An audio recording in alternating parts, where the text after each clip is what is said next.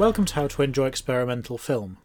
At the end of 2021, Simon Payne, who has appeared twice on this show now, released a book which he co-edited with Andrew Vallance called Film Talks, 15 Conversations on Experimental Cinema, in which 30 artists working in the UK and Europe engaged in conversations about their work and the state of experimental film in general.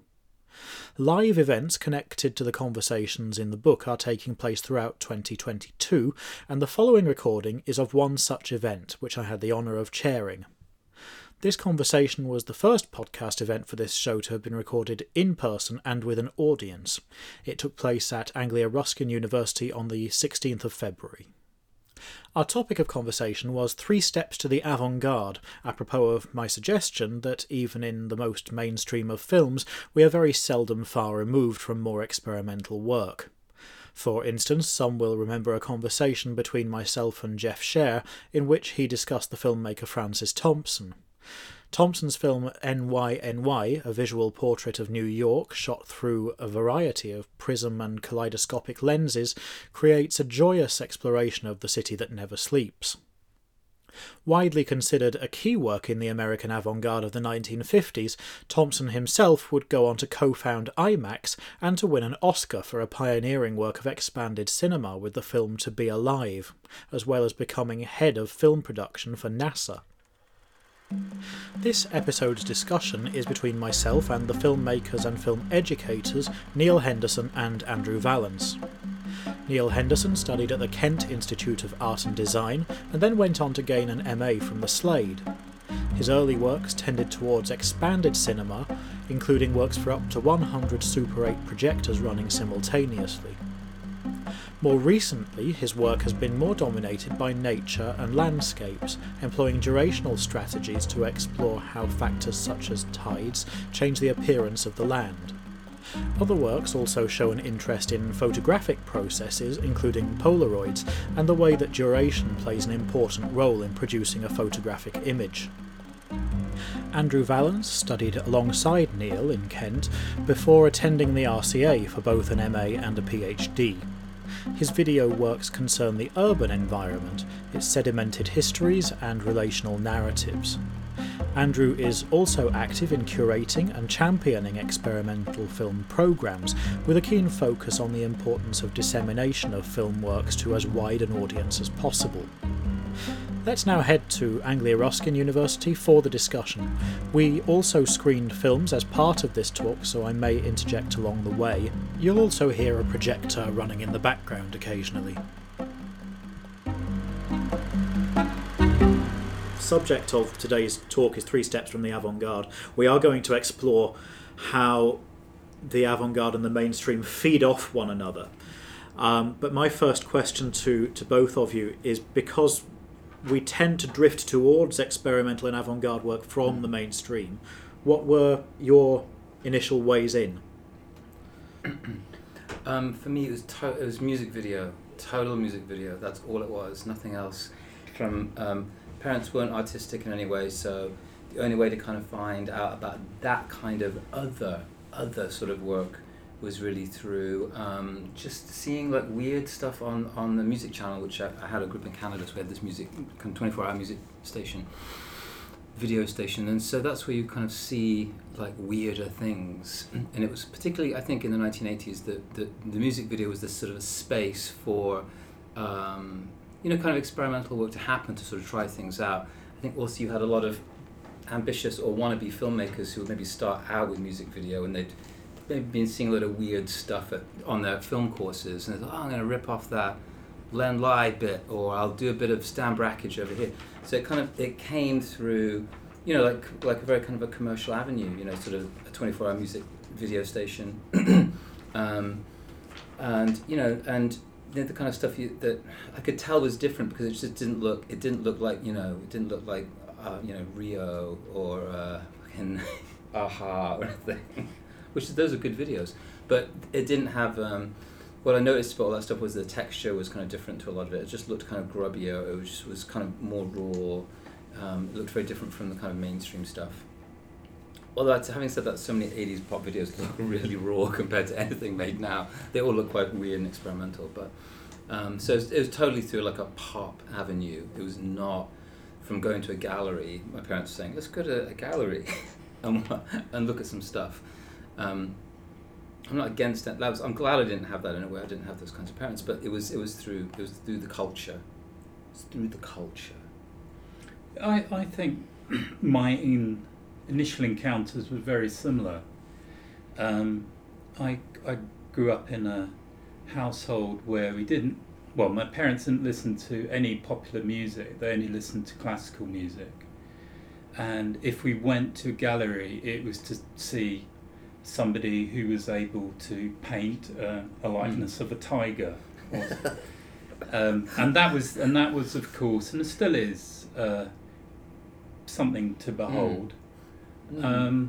So I was always interested in music, and growing up the time that I did, which was very much like Neil, I think, in the 80s, I didn't know that there was a thing called experimental film, or if I did, I wouldn't have identified it as such. But I became aware that bands, say like Cabaret Voltaire, were involved in a type of image manipulation which seemed to ape what they were doing sonically. And little by little I kind of pieced it together and understood that this was a form that extended beyond just illustrating music. And I think that it's really difficult, I think, to try and convey what that media landscape looked like compared to now.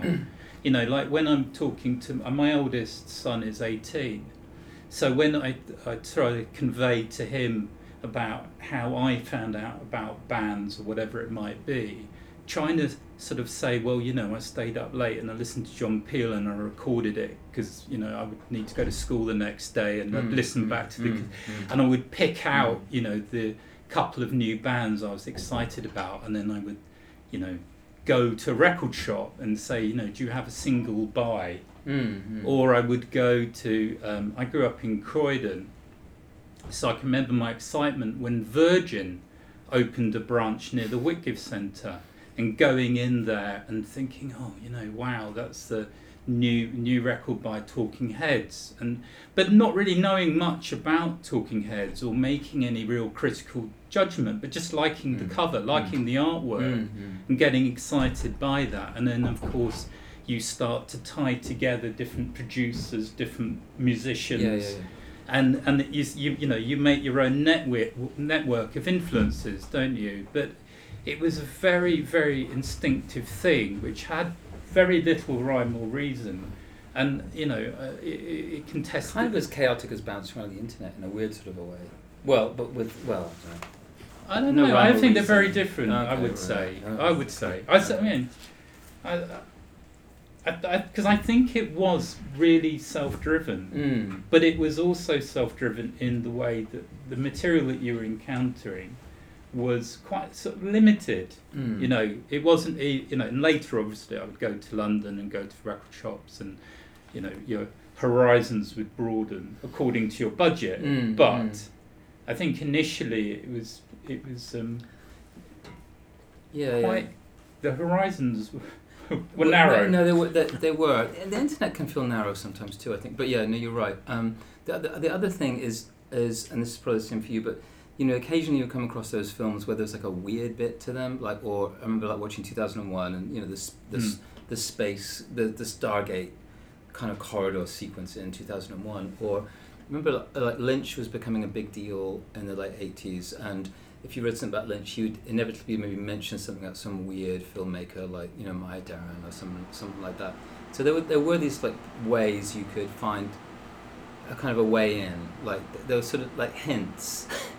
Suggestions maybe, and but like it was very much about measuring up what looked like more slick with what looked a little bit more artisan, and, you know, or more creative. I think that's a good point, and I think looking back on it, it was I was trying to find the visual equivalent to the, the sonic, I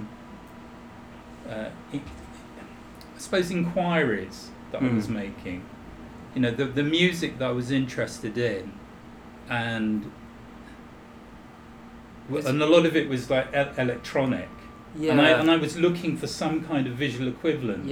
At first, I just wanted images that seemed to attach themselves to those sounds, and then that became a little bit more thoughtful with time. So not knowing that there was such a thing as experimental film, what was the sort of penny drop moment for you when you actually clocked that this was something that was going on? It's probably going to like college, really. It was only then. Okay. I don't know if there was any particular moment. It was definitely college, I think. Which college? Like the first course I did, sort of. What was it? It was like when I was like 19, 20. But what were you found? It was, what would I have found? Someone would have showed like a Len Lai or something like that. Oh, okay. We were doing like an animation workshop and said, "Oh, look at this! You did it without a camera." That would have been it. It would have been that moment. I can't remember. I mean, I did an art foundation, but I don't think I think there was zero moving image or film. I think we looked at some photographers, but there wasn't any thought that Back film then it was was a bit part of a of luxury, it. because I did an A-level in film studies and had a really good film studies teacher who was like showing like Chinese fifth generation films on 16mm prints, and you drag the projector and show. It was like very weird. Like, you probably found that yourselves. You just get you get an interesting lecturer who just shows you some stuff when you're younger, and it just opens a gate, I think, really. So I got quite lucky with some fairly good teachers, that sort of, from that sort of 18 to 21, 22 kind of period. Really then. But yeah, I definitely knew it was like, oh, that's a thing. I think with me, the kind of the penny drop moment was with nothing to do with education, was probably the advent of Channel 4. Right. And the various experimental streams that they had, and their ethos to try and engage with this material, which didn't last for long, but I think was incredibly powerful in offering up just a whole world that I had no idea existed. And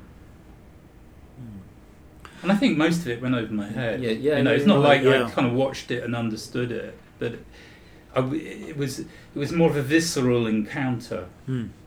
Yeah, I mean, I've got very limited memories of how I sort of drifted towards this stuff, but I do remember seeing, and again, it was funded by Channel 4, I think, one of Derek Jarman's films, and really enjoyed watching the film, but then looked it up, Googled it, and it had a little tab on it that said people are also interested in experimental film. I thought, oh, is that what experimental film is? Right. That was how the term sort of emerged.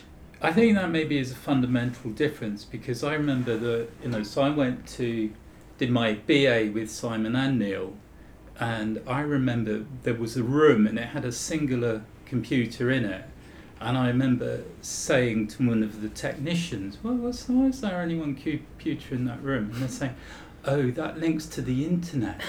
and I nodded sagely, but not actually having a clue what the internet was, and saying, well, what does that do? And I said, it's the World Wide Web. You can go online and you can get information. It's like an encyclopedia, only bigger. And I was thinking, don't think that's going to catch on. So it was a very all sort of hand to mouth and word of mouth kind of existence. It was sort of predated Google and its competitors. But I don't know if I ever I'm kind of seeing that sort of stuff, like particularly at college or even finding it on my own. But I don't know if it's I don't know if I'd say I enjoyed it. Do you know what I mean? I'm not quite sure what it was. It wasn't like, it just seems sort of, it was like interesting and not, I don't know, I find it hard. I'm just kind of thinking about this, the term enjoyment, and like what that is, or what's the relationship between finding something interesting and enjoyment, and because getting enjoyment suggests getting some kind of pleasure out of it, and definitely did. I definitely did get pleasure out of watching that stuff. That's not the issue, but it's. I'm not sure if it was an enjoyment. I don't know really. I don't. It just really you're just attracted to it. There's an intrigue, I think. It's just an intrigue, really. It's, something else that I don't. Something else is possible because, like, you sort of grown up. Like, I think it's definitely not the case now, but if you kind of grew up in the 70s and 80s, it's like a bit of a monolithic culture, really. Like, it was just one culture, and that was sort of it, really. Whereas everything is much more kind of broken up now. And they were like, I suppose it sort of suggested countercultures or, oppositions, like oppositions to the kind of the dominant mainstream idea, which, like, do a module in here every Monday. Some people hear the independent cinema module, and it's like that module is very much about where's the line between being really independent and kind of compromising, and a lot of the films we look at are films which are offer like an alternative vision or a sort of counter cinema or a counter kind of point of view, whether that's in like the aesthetics of how things look or ideas. So you just like, I think I just found those things interesting because they seem to be offering like a different vision of things, which was enjoyable. I guess it's fine. I think that's a really good point. Enjoyment doesn't seem to quite encapsulate the sensation. It was definitely much more to do with it being a counter narrative, but also a counterpoint, and some kind of, as I said before, connection to the more, interesting, awkward, if you like, sonic recordings. But also, it's like I defy anybody to say they truly enjoyed John Peel shows, from the beginning to the end. There were always on those shows, lots of bands which you kind of suffered through. Yeah. And then of course other people probably loved those bands. Yeah. But the point was that it was there and it was offering something else. Yeah. And I think that was very much when I said, and probably I was initially attracted to the works which had a more documentary-like aesthetic. They weren't necessarily documentaries, but they were works that somehow, because I could relate to that. Yeah. Because I was interested in documentaries. My understanding wasn't very sophisticated, but I could understand what was going on. And probably like a lot of people, I encountered. So there was probably many notable encounters. So first, Robert Drew, and his whole school of verite filmmakers. But then building on that, probably something like Sun Soleil. Again, I don't. That's a big deal for that and Le Jetée. Those are like really important films, I think. Yeah, and I know they've become these monuments, and probably every tutor on similar courses up and down, but probably worldwide, kind of encourages students to watch those films. But I can remember certainly going to the ICA. It must have been one of the first screenings of that sort that I went to, and seeing that and thinking, this is. I was aware something was at play here, which I hadn't encountered elsewhere. And thinking back, I'd forgotten about this. I remember going to see a Bill Viola screening as well, probably by mistake, I think. But getting something from it because of the way that they were. He was engaging with imagery. It wasn't like anything I'd seen before, and he's certainly not somebody who I would necessarily say was a kind of inspiration or anything. But there was a rawness in his image making which I really enjoyed. I mean, I think also that level of intrigue for in something that is so consciously not mainstream to the point of being anti-mainstream, that there is a kind of sense of something a little bit more edgy in relation to that, which can provide quite a high level of intrigue. So somebody that's shot on amateur film stock, or that's just plain stolen a camera to make a film. Those things were quite different from what you knew of mainstream culture, that you went through the appropriate channels and you would eventually rise through the ranks perhaps and get to make your graduate to make your first feature film. But well, and you saying that, Dan, reminds me actually of something that we touch on in our conversation. I mean, one of the aspects of the films that I would encounter that I always really enjoyed were representations of London, but from another time. Documentary representations, or even in fiction films. You look back at the 60s or the 70s, and they have a documentary-like quality to them if they're shooting on the streets. And I realised I was sort of drawn to that material and started to see, rather like Neil indicated earlier, to seek out certain moments in narrative films which almost played against the form. Yeah. And again, this is something that we discuss in the conversation, is the wind in the trees. Those moments where you're on a London street and the characters are going from A to B, and you lose track of the characters and lose interest in the characters, and what you're looking at is the cars, the clothes, the shops, the aesthetics, how the landscape has changed. And over time, I filtered out the narrative and just kept the landscape. I mean, I guess that whole documentary aspect must feed into your first choice of film here. Well, I think Dan's alluding to Report by Bruce Conner, which is a film that he made 8 different versions of it, and he started making it in 64 and completed it in 67.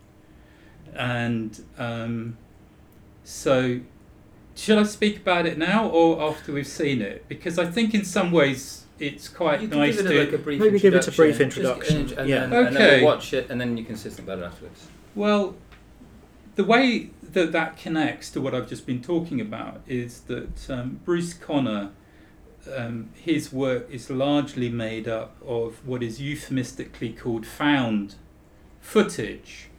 And I always feel that found, certainly with an artist like Bruce Conner, isn't quite right. It's more selected footage. There's found just as a randomness to it.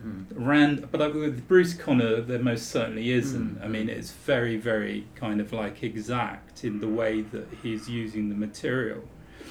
And I think that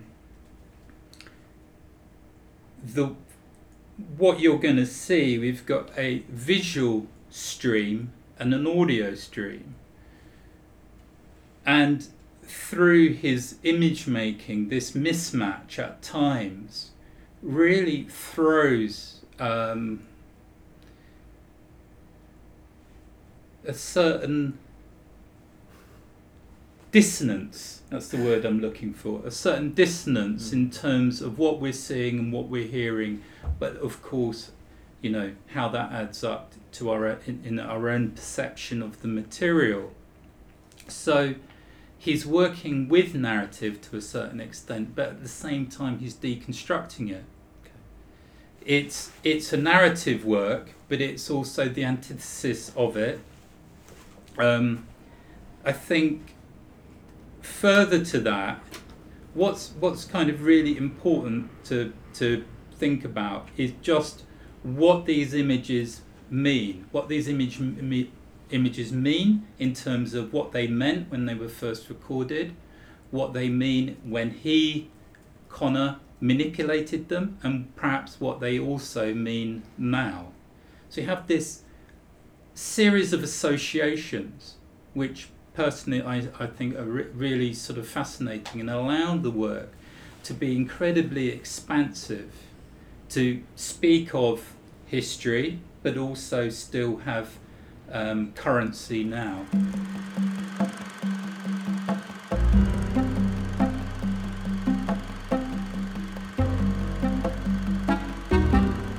As you may have guessed, at this point we took time to view Bruce Conner's film Report, which, as Andrew explains, consists of very carefully selected footage, mostly newsreel material, detailing the assassination of President John F. Kennedy. As you'll hear from the discussion coming up, the film doesn't exactly depict the events, but rather recounts and questions the material in some surprising ways.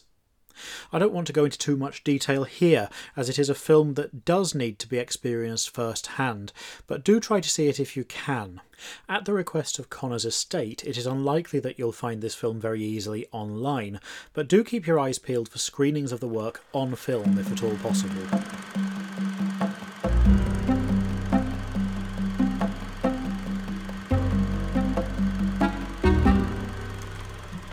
Actually worth saying I hadn't seen that before. I knew you had chosen that, but I thought I'll hold fire on watching it until you actually introduce Dan, it, so I can come in think? fresh. Well, it's a very difficult question to answer, but I don't know. I do like. I always respond to things where there's a kind of free association of spoken word and image, which I find quite compelling, because you find yourself making connections that you wouldn't necessarily be making in a more conventional piece of cinema, I suppose. I mean, I remember when I first saw it, and as I said previously, I was interested in documentary, and I was interested also in history. And I don't think I really knew anything about it beforehand, other than I'd heard it was found footage, but I had no idea what that meant. And so when you initially start watching it, and I'm imagining most people have a sense of who Kennedy is and perhaps what happened on that fateful day, even if it's just through Oliver Stone. And this idea that something is not quite what it seems.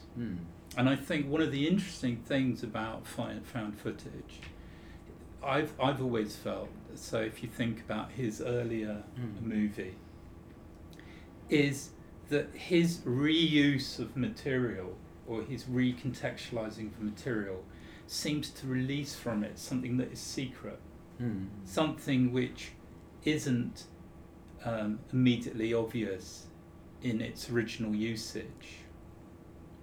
So when I first saw this, and I was thinking, well, why doesn't he just show us the motorcade? And it's worth knowing as well that the audio is from a LP which was compiled. I mean, can you imagine who would buy such a thing?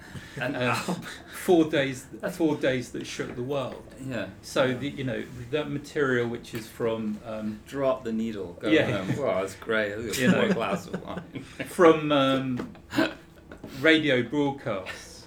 So and one of the things that of course strikes you, and I heard there was some sniggers, was the kind of banality of what's being said. This is an event which is seen to be one of the key events of 20th century, and in terms of American politics, one could argue it still is the key post-war event. Yet it's been described in such kind of slightly clinical, but also excruciating way. There are some women who are weeping. Yes. And some men too. and I think that this coming together of this soundtrack with the image track, and obviously in the second part of the film he takes it somewhere else, and that was another question that I was asking myself. So why is he taking us into this other realm, this realm of perhaps free association? What are we meant to kind of understand from this? What is it about?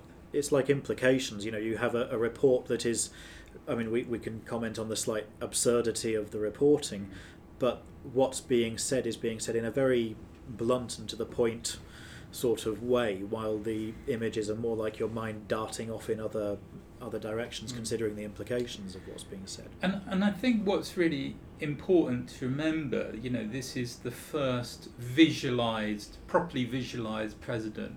So if we think back to Primary, the Penny Baker, Drew, Verite documentary, there was another one, I believe it's called Close Up, when he had taken office, and it was about a day in the life of a president or something similar.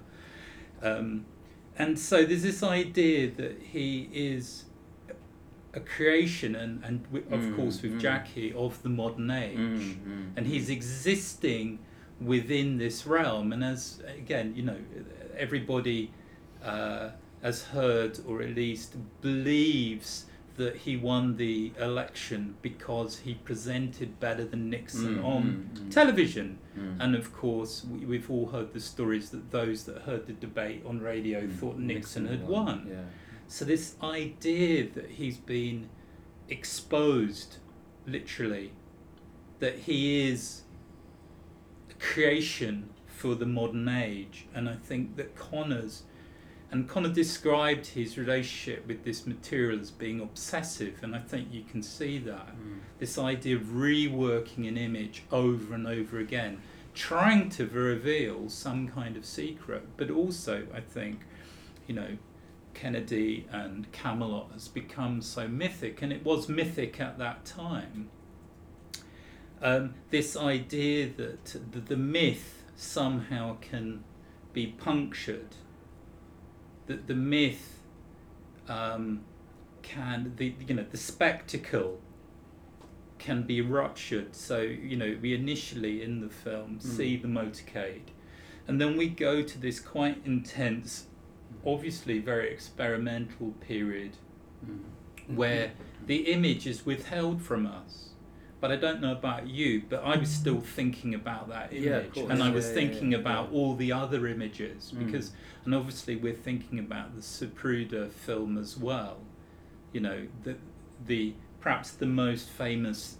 We're talking about experimental film here, and that's probably the most famous piece of 8mm film ever shot. Ever shot, for sure. Yeah. And of course, what we have that, the distance to have the knowledge of all these different elements. So that film, which was shot that day, was bought by Life magazine and wasn't actually broadcast on American TV until 1975.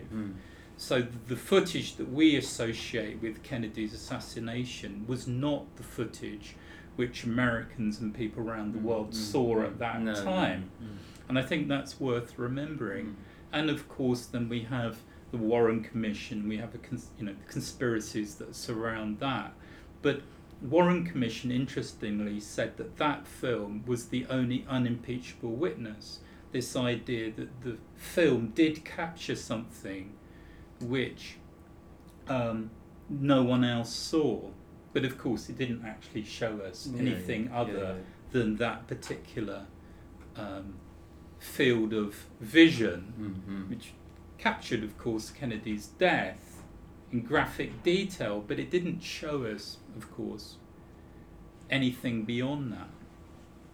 And if you look at Connor's film, the way he's deconstructing that mythology, the way he's using images which we are quite familiar with, even if we weren't alive at that time, I think is... there's a number of things at play here. There's a desire in some way to literally reverse time. Yeah, that's to have hindsight. Yeah. If only we could go back. And I think that's one of the reasons why he includes in the second half, there's that long list of the journey that the president is going to take. And I imagine that was the last time ever head of state's journey was so well known. Turn left, turn right, go under the bridge. It had a certain poetry to it, didn't it? Yeah. But I was thinking, where did it happen then? Where was the point?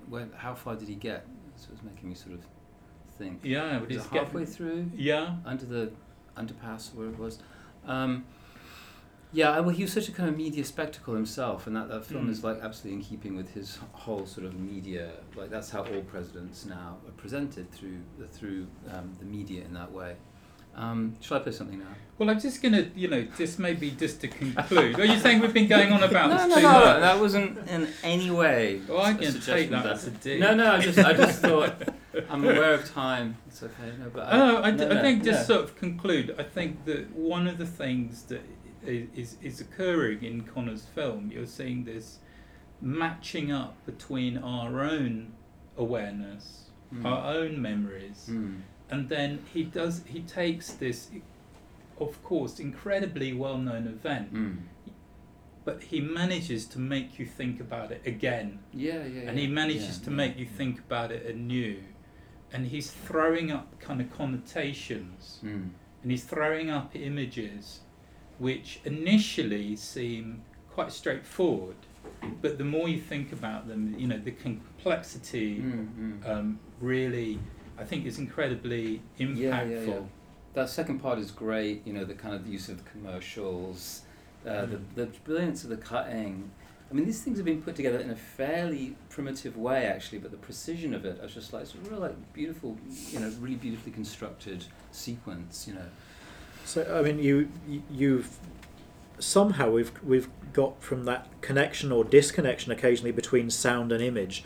So I wonder if on that we can bring Neil in discussing your interest in music video. Okay, well, I'm going to play this. It actually works really nicely with the film that Andrew's just made. The film's called Berlin Horse. It's by Malcolm LeGrice.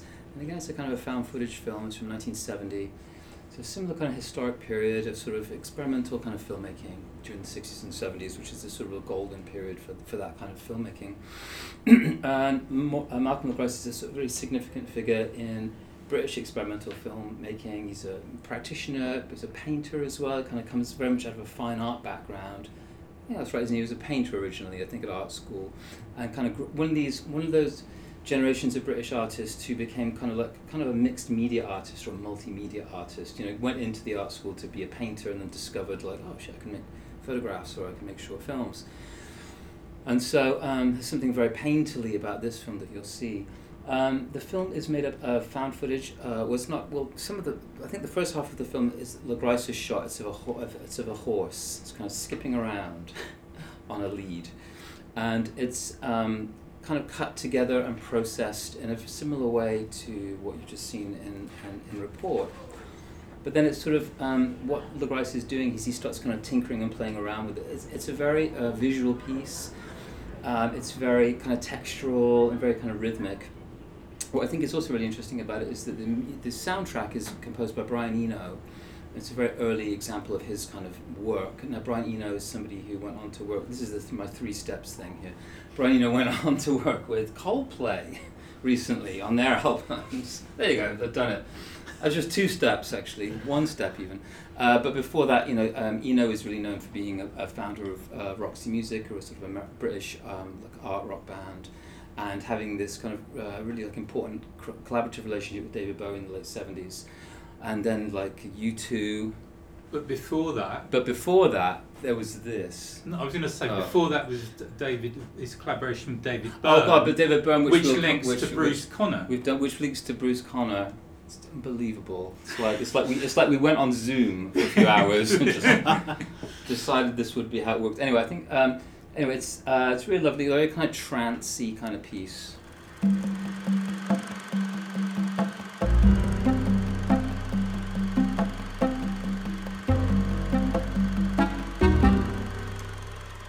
The film Berlin Horse uses and reuses footage by photographing off the screen and then producing further solarization effects with an optical printer. Of it, the film's maker, Malcolm LeGrice, writes, "It attempts to deal with some of the paradoxes of the relationships of the real time which exists when the film was being shot, with the real time that exists when the film is being screened, and how this can be modulated by technical manipulation of the images and sequences. The processes by which the film is made are extremely rigorous, though the viewing experience is undeniably hypnotic, a multi-sensory experience that appeals far beyond the intellectual." So the first part of the film is Legrais just shot that, and the second part of the film is, I think it's come from an early silent film, which he sort of spliced in as well. So when you see like more of the horses escaping the barn, it's like I find it quite moving. The end of that film, you know, they escaped, get them out. Something about it. There's a fire happening. It's made using an optical printer, which is, so what Legrais is doing is he's kind of he's reshooting the footage again and again, but each time he's like, you know, he's like zooming in a bit more to it, or he's adding a filter to create those sort of color effects. He's using some solarization, I think, which must be happening in the processing stage. But it's really it's lovely. It's an incredibly visual, very kind of pretty piece of work, and about rhythms and loops. And I think the Eno soundtrack I think it's a couple of tape loops which are slowly sort of moving in and out of phase with each other. So I think I think it's like two loops playing the same thing over and over again, but just sort of slightly shifting. The kind of stuff I was drawn to is just that initially and the experimental stuff was just like the kind of visual ideas that were being explored, right? More than the political side of it or the social side of it or representational aspects. It was just like how things looked and how things looked kind of rawer and more, it looks more real maybe. And that kind of that Eno connection was really important to me. I thought, okay, that's interesting. I know who he is. And now I know this, and they're sort of like kind of connected in that way. Does it link to the music video for you? Because it does quite strongly to me. Yeah, it's definitely like a kind of, it could easily be a kind of Brian Eno music video. As much as, is it his film or is it Legrais' film or is it? Well, it is his film. The heavy lifting is Legrais kind of trying to figure out what to do with that material, and Eno's dropped in with a few ideas. It's just a couple of loops which are kind of moving around. But that it's kind of it's a bit of a holy sort of relic, I think, of British sort of experimental filmmaking, isn't it? And if you haven't seen it before, now you have. I think probably in the wrong aspect ratio, but we have some issues. We have some issues in here, as everybody knows. It comes in here on a Monday. Yeah, you know that film? Yeah, absolutely. I mean, watching it again. You're right. I mean, I can't remember when I first saw it, but I think I probably saw it projected somewhere as a a number of works that I was told, you must know these works, these are the building blocks, as it were. Yeah. But it's very interesting seeing it now, and because it's certainly not one I haven't seen in a while. Because I think often, like with music, you might think, well, there's no point in listening to Heroes because I've done that. Yeah. I've worn that one out, and then you encounter it again, and you're like, oh, actually, it deserves its place in the pantheon. And I think watching it after the report, I was really struck. I mean, we discussed, the works we were going to screen today, but we didn't sit down and watch the whole screening and rehearse the conversation. But I was really struck how in those two works you've got two really, really slightly divergent but obviously related themes that start to kind of emanate from experimental cinema, from the 60s onwards. This idea where you're taking material and you're interrogating it, and you're finding hidden meaning in it. That's right. And it forms a commentary. It's not a kind of vacuous commentary. It's a commentary made of ideas, and it indicates a critical way of thinking about imagery, thinking about sound, and thinking about the relationship between them. And as such, it's a political piece. Connor, as far as I know, is not an overtly political maker. And interestingly enough, that report was the last film he made for quite some time. He sort of turned his back on filmmaking, and he became interested in the making psychedelic visuals, and that was very much what he did. in that whole West Coast scene, and then seeing Malcolm's film here, and it's the colours. It's so imagistic. Yeah, it's beautiful. And the sort of simple patterns, which obviously there's real kind of complexity and depth in it. But it really feels like these are two sort of channels that people ended up. Yeah. And obviously with the British, experimental scene, that's often seen as the bit more kind of pithy. Materialist, structural materialist one. It doesn't have the sort of lightness of touch. But watching this, today, it feels incredibly kind of light in the best possible sense of the word. It's really inviting and vibrant. Yeah, absolutely. Neil and Andrew further demonstrated the link between the mainstream and avant-garde cultures by showing two music videos. First, Neil showed a video for Sonic Youth's song Moat, made by Ray Agony. This was included on a video album released simultaneously with the record, signalling the band's move to a major record label. The videos, mind you, were anything but mainstream, featuring experimental videos by Richard Kern and Todd Haynes, creating a real symbiosis of mainstream and so-called alternative culture. Yeah, this is the tape. This came out on this. I was going to try and play it from here, but nothing's working. There's a VHS player there, but it's not plugged in properly, even though I've asked somebody. But like 11 music videos, a different film for each one.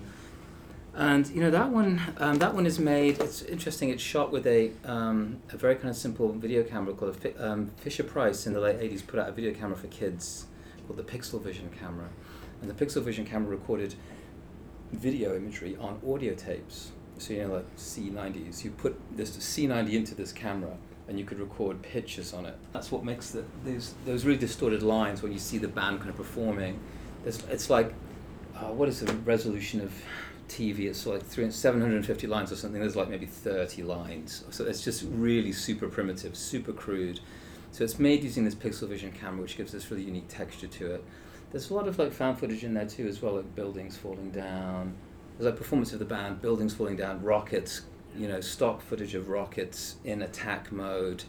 And towards the end, we've given no trigger warnings today, strobes and mortuary scenes. Sorry about that. We should have said something earlier, but I think towards the end, and Simon mentioned this. I was trying to figure this out. I think that there's a clips from a Stan Brakhage film called The Act of Seeing with One's Own Eye, which is like, if you want to watch the scariest film ever made, I'm not in any way, I'm talking to the people out there and in this room particularly. Go and watch. It's on there's a Criterion collection of Brakhage's stuff. It's really a film shot in a morgue, and there's a whole. It's Brakhage's films, autopsies taking place, and it's like nothing you've ever seen before. It's extraordinary. It's not exploitative.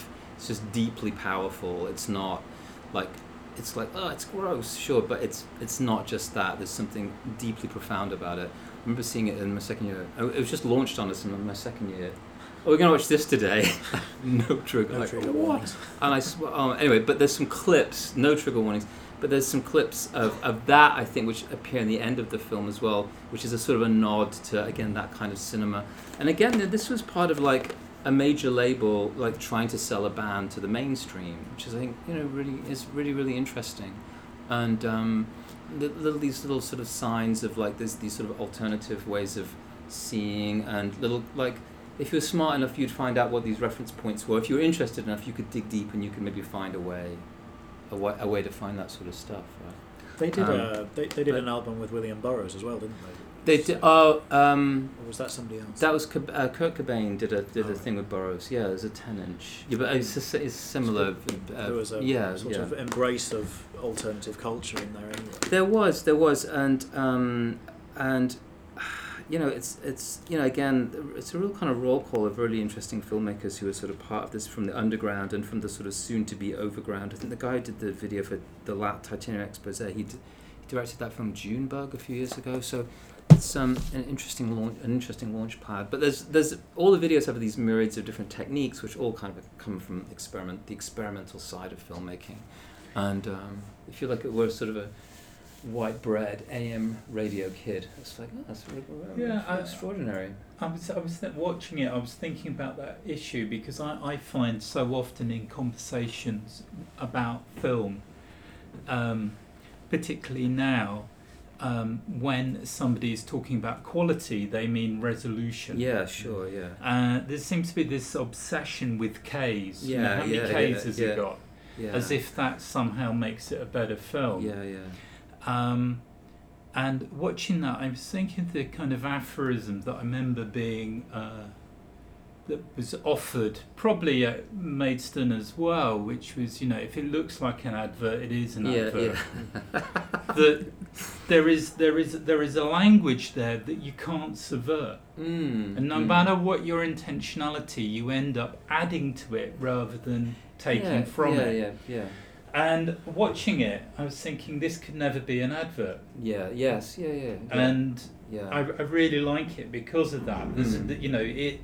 Whether I like the music or not is kind of it's neither here nor there. Sure. But it's offering a visual plane which can't be easily co-opted. Yeah, for sure.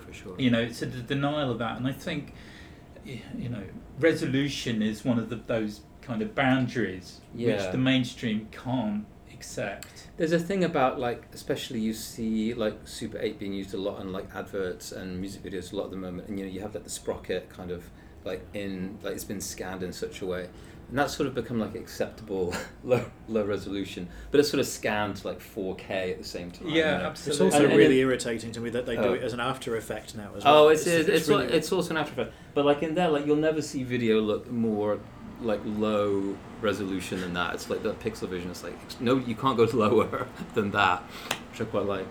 Andrew's choice of video is for the Brian Eno and David Byrne number Mea Culpa, which coincidentally was made by Bruce Conner, so another instance of an avant-garde artist working in a popular form. Andrew also showed an introduction for Channel 4's American football broadcast from 1982 to illustrate the similarity between Conner's work and the opening sequence for the programme, to say nothing of a further musical link. So that was 1982, and I was astonished when I heard it, because it's using Spirit Jezebel, which is a track Brian Eno, David Byrne track from that same album, and I just thought, this is really kind of curious. And of course, if you know Bruce Conner's material, actually the use of the American footballers and the cheerleaders and everything, Connerish. It does it sort of interesting.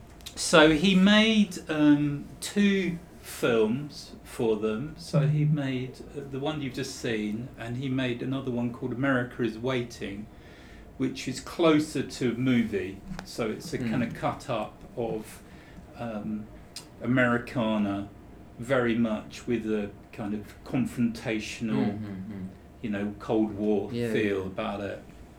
I think one of the reasons why I wanted to show this today is because that album, which was from 81, was one of the first albums that actively embraced sampling, though of course it wasn't discussed as sampling at that time. And as Neil said earlier, so Eno had that very successful period of collaboration with Bowie.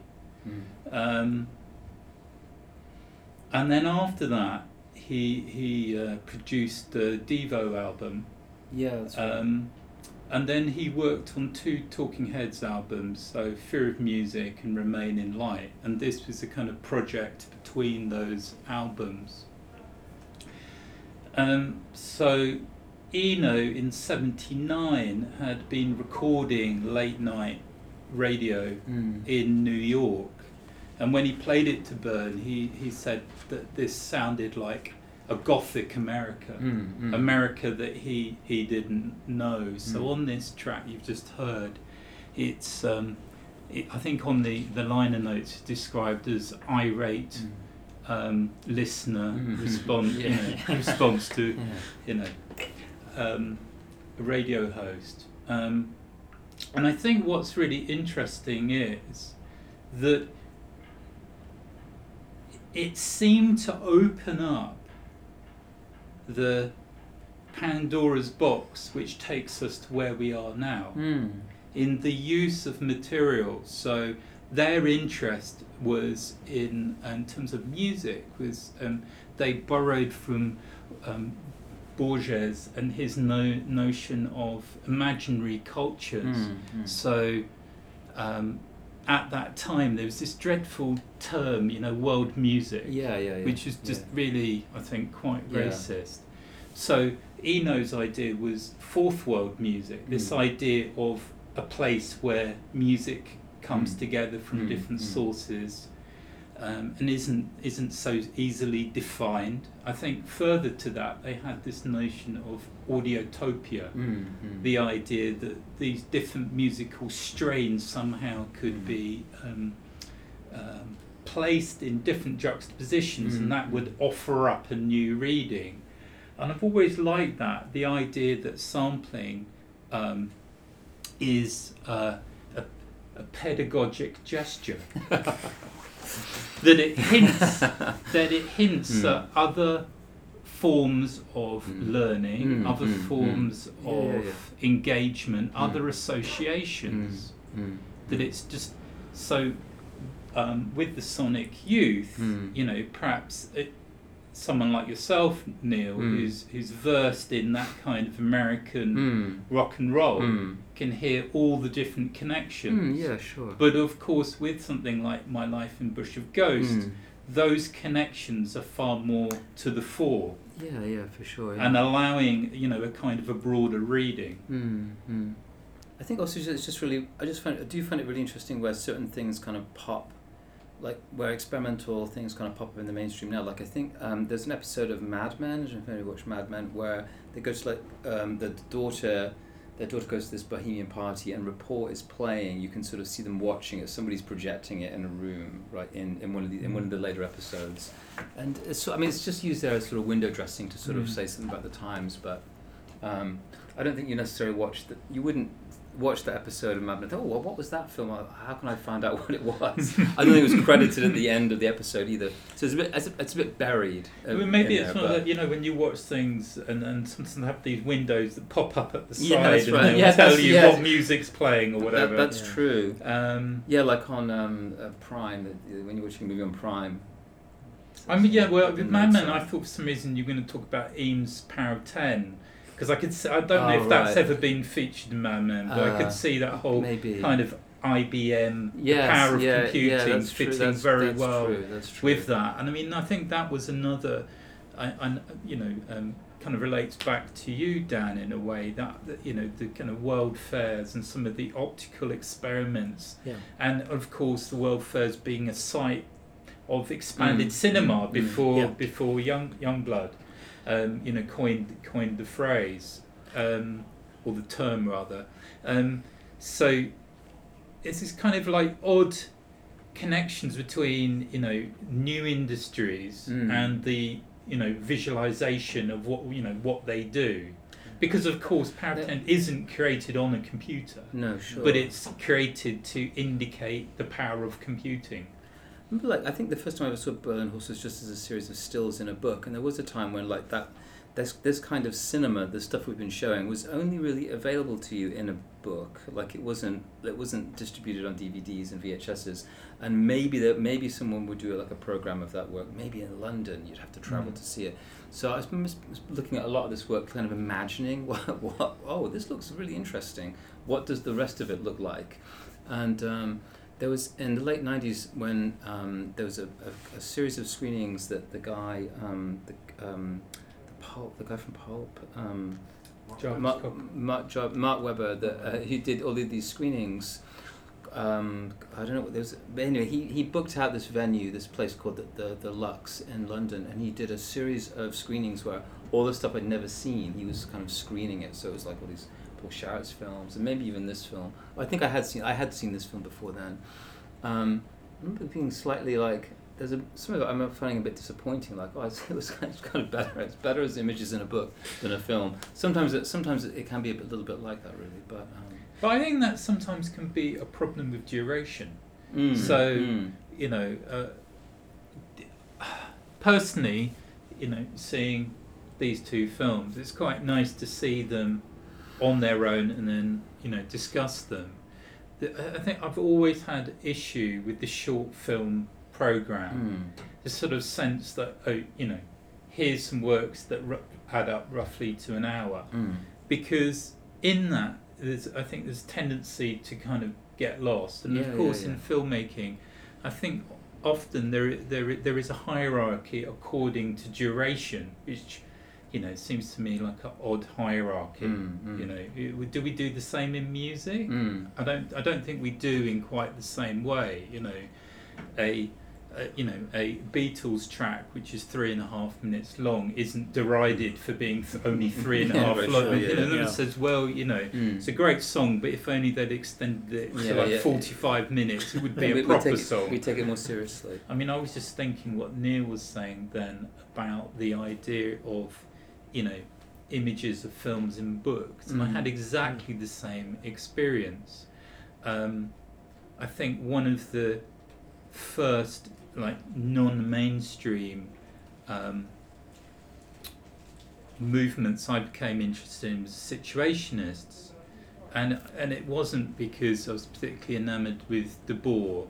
I remember seeing, I think it was in the Sunday Times, there was a photo spread of Paris from the 50s, and it happened to kind of make mention of this, and in one of the images, there was a guy in a duffel coat, and there was a sort of moody looking young woman, and they were sort of staring into a bottle of wine, and I just thought, that's what I want. That's I was quite enamoured with that, and I had no idea really its sort of broader connotations. I did have that same thing though, again with finding a picture of a film in a book. In my case, again about with it being an experimental film, what the photo was, and it was a black and white photo in a textbook of the film strip for one of Len Lye's films, just part of the film strip. Didn't know what the film looked like. I could only see that sort of aspect of it, and so it was years later that I saw it projected, and going from seeing that and thinking I really want to know what that looks like in motion was. But I think that was the thing. There was a seductive quality to it. Yeah. So like with the Debord films, they were screened in the ICA in the early '60s, and then not until the 1980s were they available again. So there's a whole kind of generation of people who are resting on memories at best, and probably second-hand memories as to what this work was. So when then I was able to see Critique of Separation, it kind of all made sense, but waited a long time for that moment.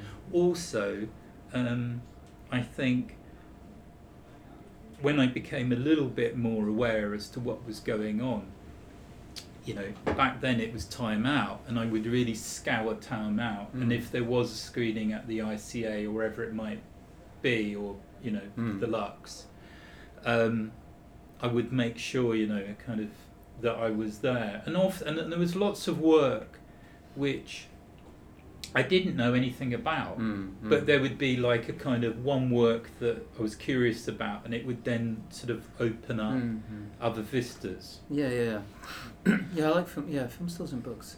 It's like you've got to kind of hunt it out a bit, or it's a bit elusive. It's hiding itself from you. I like that. It was interesting in making this book. We kind of, sort of Simon. There was many a time where we thought, if only the contributing artists had better stills. They seem to be. There's some. It's because the films were very rich. Yet the stills that they selected somehow didn't seem to have the same aesthetic attention. Well, disappointing. In the end, all the stills are good. Okay, so, but but I have to say that was largely, Simon's diligence in digging out, the right images. My choices are excellent.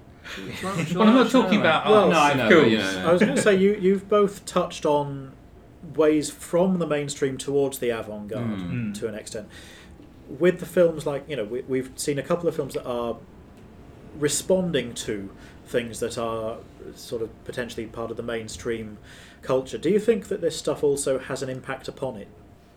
Yeah. Oh, yeah. I mean, yeah, definitely. I mean, I think everything sort of like experimental becomes sort of kind of conventional in a way. I mean, from, you know, Soviet montage is a sort of an avant-garde, which is like, you know, every music video, every hip hop music video you've ever seen is sort of driven by ideas around montage, and you know, a lot of adverts, commercials are sort of very montage based. So I think, yeah. Okay, so does the mainstream feed off of the avant-garde, or does the avant-garde, you know, connect to the mainstream? You know, what is the kind of relationship? You know, I think certainly the mainstream takes a lot more from the avant-garde, and Yeah.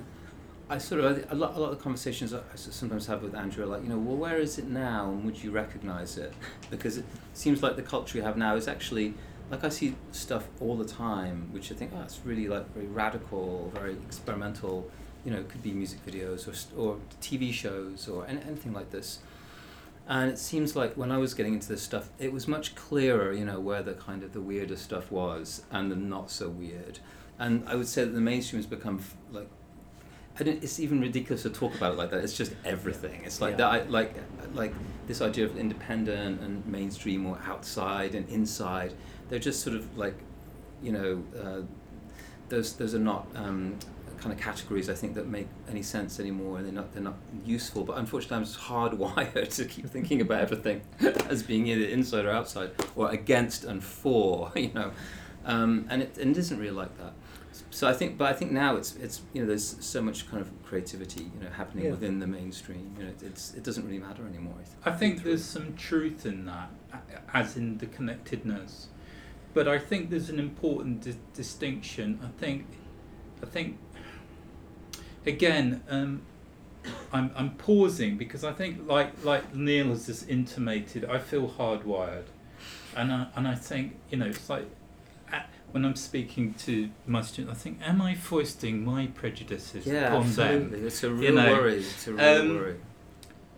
But I can't get away from this idea that the avant-garde, when it meets, I'm not sure if the mainstream is the right term. Okay, when the avant-garde or experimental meets more normative material, I think invariably what happens is it neuters it.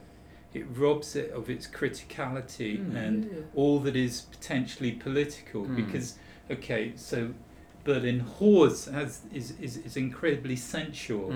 It's a visceral experience, but it would be a different experience if it was 3 minutes long and it was placed in a more poppy type environment. And I think invariably that's what happens. And, you know, one of the kind of all of that generation of CalArts alumni who worked on the first Star Wars films, you know, that was their criticism of Lucas, that Lucas just hadn't taken enough drugs. You know, he wasn't open to their ideas, and they would, you know, they saw their, you know, early visual computer effects just being narrativized. A lot of them have actually quite sort of they have a spiritual orientation. You know, they're aiming at the transcendent. Just become, you know, some effect for you know, a stormtrooper. Yeah, or but you've got something. like Oscar Fissinger went and did some stuff for Disney for Fantasia and had all this like Oscar Fissinger was just an abstract animator who was working with just like lines and moving colours and shapes and stuff like this, very kind of abstract. And Disney, I think, got wind of him and was really interested in working with him. And he sort of did some stuff, but it was like just too abstract. Disney was like, "Could you put some little wings on the sticks so they look like they could be birds?" You know. I mean, I don't think in the end nothing of Fissinger's I think is in Fantasia. I don't think. Yeah, I mean, I think this is a really interesting question, and you always how that infiltration of subversion, because ultimately that's what it's about, isn't it? It's subverting those normative codes. It's arresting the viewer's attention, so that they are active, they are engaged. That's what it should be aiming at. But of course, it can be stripped of all those connotations relatively easy. Easily. If you reduce it to pretty colours and stuff like this, sure. I think when you a particular kind of vulnerable age or an impressionable age, you're looking for these things which are kind of outside the dominant. And I think what I recognised as being outside the dominant were these sort of like textual differences.